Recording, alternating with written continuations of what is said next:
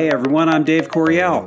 And I'm Josh Good. And you're listening to the Unleash the Hive podcast, brought to you by Christian Endeavor.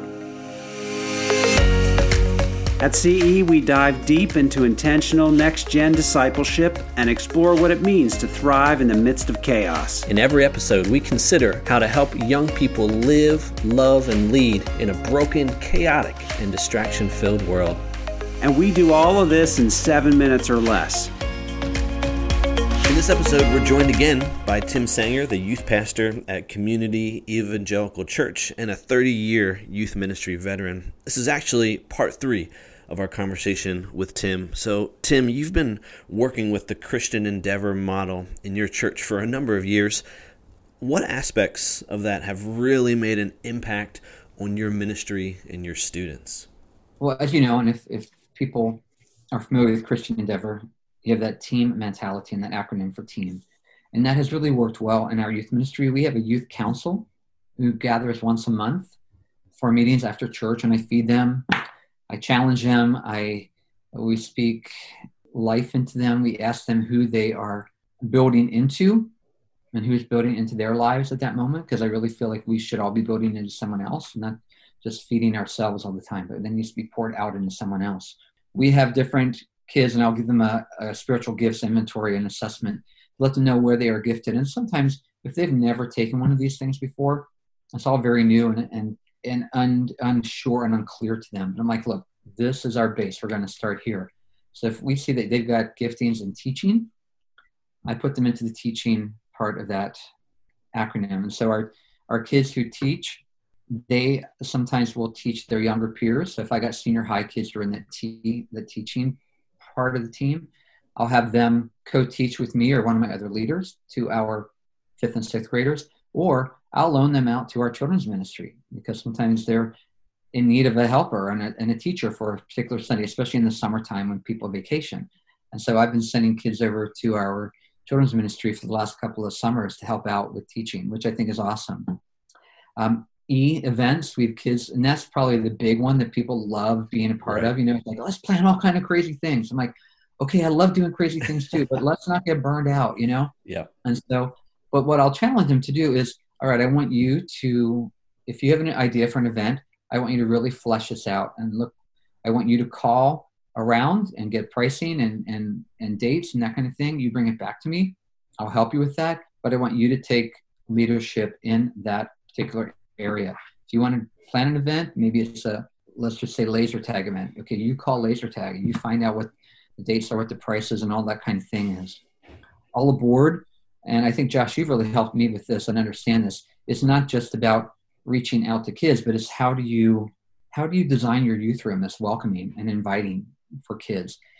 What I've really trained my kids to who are on that all aboard part is every time a new kid comes into that room, I want you on them. I want you welcoming them. I want you introducing them to people. And when they come back, you remember their names. If you have to write it down, you write it down. You keep it in your pocket. But remember their names because it's so important that kids' names are remembered. It's like, oh, someone actually remembered that I was here before. Right. Also, we've started this thing too with our older kids who are in our youth council to be assigned to younger kids in the ministry. And so every time that they're in that room, I want them over there saying, hey, how was your week? What's going on? How have you been? That kind of thing. And so we're really trying to nurture that environment in all aboard. And then, of course, missions, we've got kids who have these great ideas and giftings and, hey, we should go down to Opportunity House in Reading, or we should go to the rescue mission and do something there, and we should do this and do that. And so I love that they've got these ideas. And so we come alongside of them. And I've got an adult leader who is responsible for each one of these areas as well, 1 or 2 leaders, and they kind of give them mentorship and guidance and really think through these things. I think too that our kids, it's important for this group to know that they need to minister. They need to, and in order to minister, they should be in the Word. So I challenge them, you need to be in the Word. You need to have these disciplines in your life. I love that they can plan and execute events and ideas, but then we also evaluate those when they're finished. What worked well, what didn't work well, how can we improve on this for the next time we do it? And so that's really how that's been working well for us. Our kids take ownership, and I love it that they're not just consumers in our ministry, but they are participants and they are giving back into the ministry as well. Thanks, Tim, so much for sharing those thoughts. And it's just awesome. I had the chance to observe your ministry council, your student council, and it was so cool to see those teens really grabbing hold of ministry, being excited about it. And the way you gently, like you shared, took their off-the-wall ideas and said, well, how can we make this practical? And that way you're training them, and the other adults you have around are training them, helping to focus their energy and their passion and their efforts. Yeah, unfortunately, I've got an awesome group of adult leaders who are committed, and they're just amazing. I couldn't do ministry alone, obviously.